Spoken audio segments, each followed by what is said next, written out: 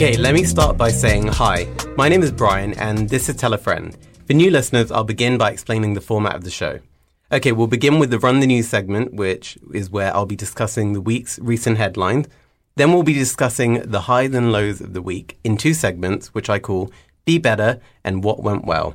And then finally, we'll conclude with the take-home message of the week in the title segment, Tell a Friend. Now remember, you can tweet in during the show using the hashtag #TellAFriendPod, and also be sure to follow the show's Twitter page @TellAFriendPod. So without further ado, let's start the show. Okay, now we're going to move on to Run the News. This week, the husband of restaurateur and TV mogul B. Smith has received a lot of backlash after a Washington Post video documented how their family is coping with the TV star's illness with Alzheimer's. The video featured B. Smith's husband, Dan Gaspee, and his new girlfriend who also live in the house with him and B. Smith. Now, many were outraged that Gaspee, B. Smith's husband, had started another relationship while still being married to his ailing wife. Now, for those of you who don't know, the NHS describes Alzheimer's disease as a type of dementia, and it is associated with a continuous decline of the brain. It can affect memory, thinking skills, and other mental abilities. Gaspee has defended his decision to start another relationship, as he has said that as being a carer, it is important to also look after himself. Now, he claims that his wife has told him that she wanted him to go on with his life before her health declined. The problem that many of his critics have is that his new girlfriend has a room within their home, and B. Smith is no longer in a state to fully consent to this situation. This story really struck me, and it was quite upsetting. It was so awful to see how Alzheimer's can tear apart someone's life.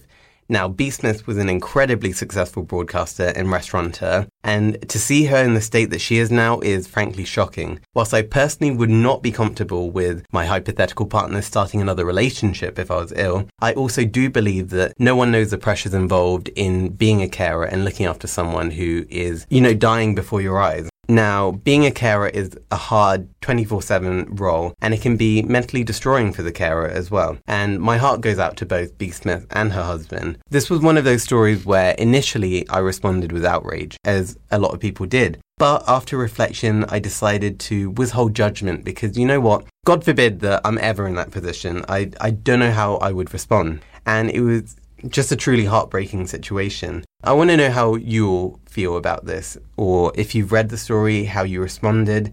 So please let me know with the hashtag #TellAFriendPod on Twitter.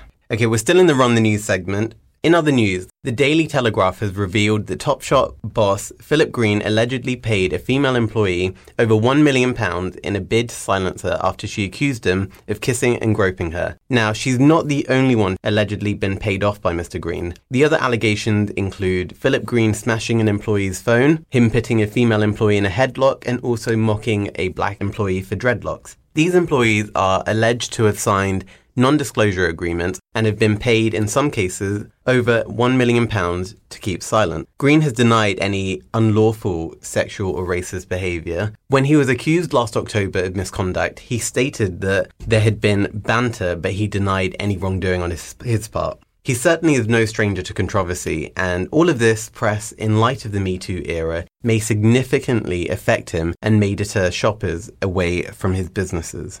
Okay, now for an obscure and global story. In Tanzania, a female MP by the name of Jacqueline Ngonyani, I really hope I've said that right, has called for male MPs over there to have been circumcised if they had not already been. Now, Tanzania in recent years has been trying to reduce HIV rates, and circumcision has been known to reduce risk of HIV transmission, according to the World Health Organization. Neighbouring African countries have also promoted the procedure. Now, this female MP's suggestion, as expected, received criticism from numerous MPs, especially male MPs. Now, I'm sure she was well-intentioned, but this forceful element brings into question whether it's the right policy. Be sure to let me know what you think. Does this sound like a good prevention strategy, or simply forceful and invasive? Use the hashtag #TellAFriend.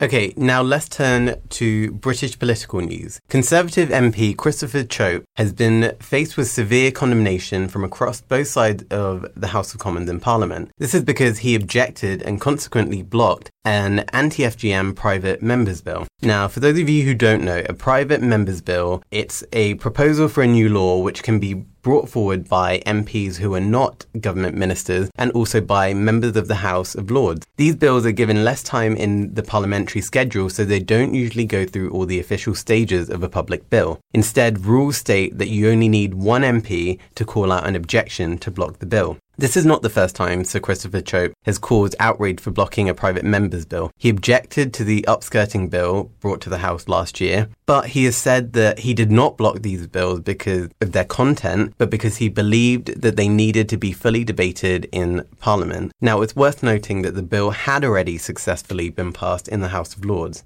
Okay, now I'm going to talk about Donald Tusk. The European Council President Donald Tusk enraged many Brexit supporters after saying that there will be a special place in hell for politicians who advocated for a Brexit vote without having clear plans for the outcome. The Irish leader was heard telling Mr. Tusk, "They'll give you terrible trouble in the British press." Now Tusk just laughed it off. Former UKIP leader Nigel Farage tweeted, "After Brexit, we will be free of unelected, arrogant bullies like you and run our own country." And the Speaker of the House, Andrea Leadsom, attacked him for having no manners. However, Exeter's MP Ben Bradshaw stated that he agreed with Tusk and called out Boris Johnson and David Davis as having been one of the politicians that Tusk said had misled the public. Now, the topic of Brexit really has coarsened, and clearly it doesn't appear to be improving. Tusk's remarks seem to have been carefully planned before he made them. Whilst he was solely attacking Vote Leave politicians, it could be misconstrued and leave many Leave voters feeling enraged in their anti-EU sentiment.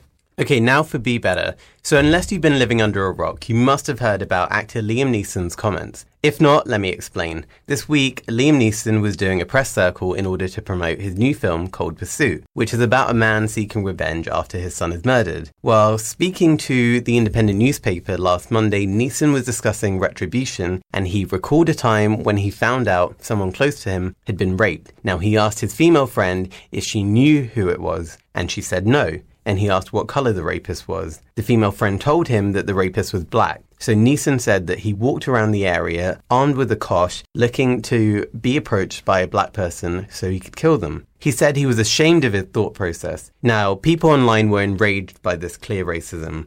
It is important to note that Liam Neeson asked his friend which race the attacker was, and instead of seeking to kill any rapist that he found, he was willing to attack any black person, purely because they were of the same race as the rapist. Now, I understand people saying that it's important to have dialogue about subconscious racism, but at the same time, people must realize that black people and more broadly, people of colour should not have to be subjected to hearing stories about how someone was willing to kill them because of their race. Neeson should have dealt with his own past racism and had that self-reflection privately, because it's deeply sickening to retell such a story and almost expect a round of applause for your supposed honesty. It's one thing to hold such hate-filled racist views internally, but it's another thing to feel confident enough to express them without any concern for black people who will have to hear it. Now, Liam Neeson, be better. No, seriously, be better. And think about your thought process in that moment. And in future, think before you vent. Also, on a side note, Liam Neeson has been in the industry for decades now. And, it's almost laughable to think that he thought that this was the best story he could find to tell during this promotion circle. So yeah, Liam Neeson, be better. I've got two things in Be Better this week. The other one goes out to the fashion brand Gucci. So Gucci has been forced to apologize after they released an all turtleneck, which was all black with a bright red cutout for the mouth. Now, this sweater clearly resembled blackface. To give a very brief summary, blackface is when people, non-black people, dress up or use makeup intended to resemble black people. Now, the appearance is often based on racist stereotypes of black people, and it usually depicts black people in dehumanizing ways. Gucci is not the first and probably will not be the last to make this sort of inexcusable error. Prada just last year had a blackface monkey accessory, and H&M, we all remember that jumper. Now, this in my view is due to many of these companies failing to have diverse work environments and diverse stuff. Companies need to improve diversity and also have racial sensitivity workshops. Now, aside from the diversity issue, I'm honestly confused by how this turtleneck jumper was approved. Honestly, if you haven't seen it, you need to see it. I mean, a 5-year-old could have seen that was blackface. So Gucci, be better. Okay, now to what went well. My what went well this week has to be the film The Favourite. Now, I don't often get a lot of time to go to the cinema, but yesterday I did get a chance to, and I went to watch The Favourite, which is all about Queen Anne and palace intrigue and all of that. Loved Olivia Colman, loved Emma Stone, loved Rachel Weisz. Honestly, you have to see it. It's going to be a short what went well. So The Favourite, because I loved that film. Now I'm going to finish off with Tell a Friend. This week's Tell a Friend is on the theme of disappointment. I chose this theme after seeing an interview that Bradley Cooper did with Oprah Winfrey for her show Super Soul Conversation. Now, he said to her that he felt embarrassed after not being nominated for Best Director for A Star is Born. There's a famous phrase that goes, if you live by the compliment of others, you will die by their criticism. So this week, tell a friend to understand the emotion of disappointment. It can be a tool which encourages you to strive harder and reach new ground, but at the same time, it can act as a toxic catalyst which leads you down a dangerous path of self-doubt and insecurity, and eventually can cause a lack of motivation. So during spells of disappointment, see it as a learning curve and don't let it hold you captive. Well, guys, that is all for this week. Remember, if you like the show, tell a friend. If you didn't like the show, well, you clearly weren't listening. So maybe next week you can go back and listen again. And yeah, that's all I have today. So enjoy.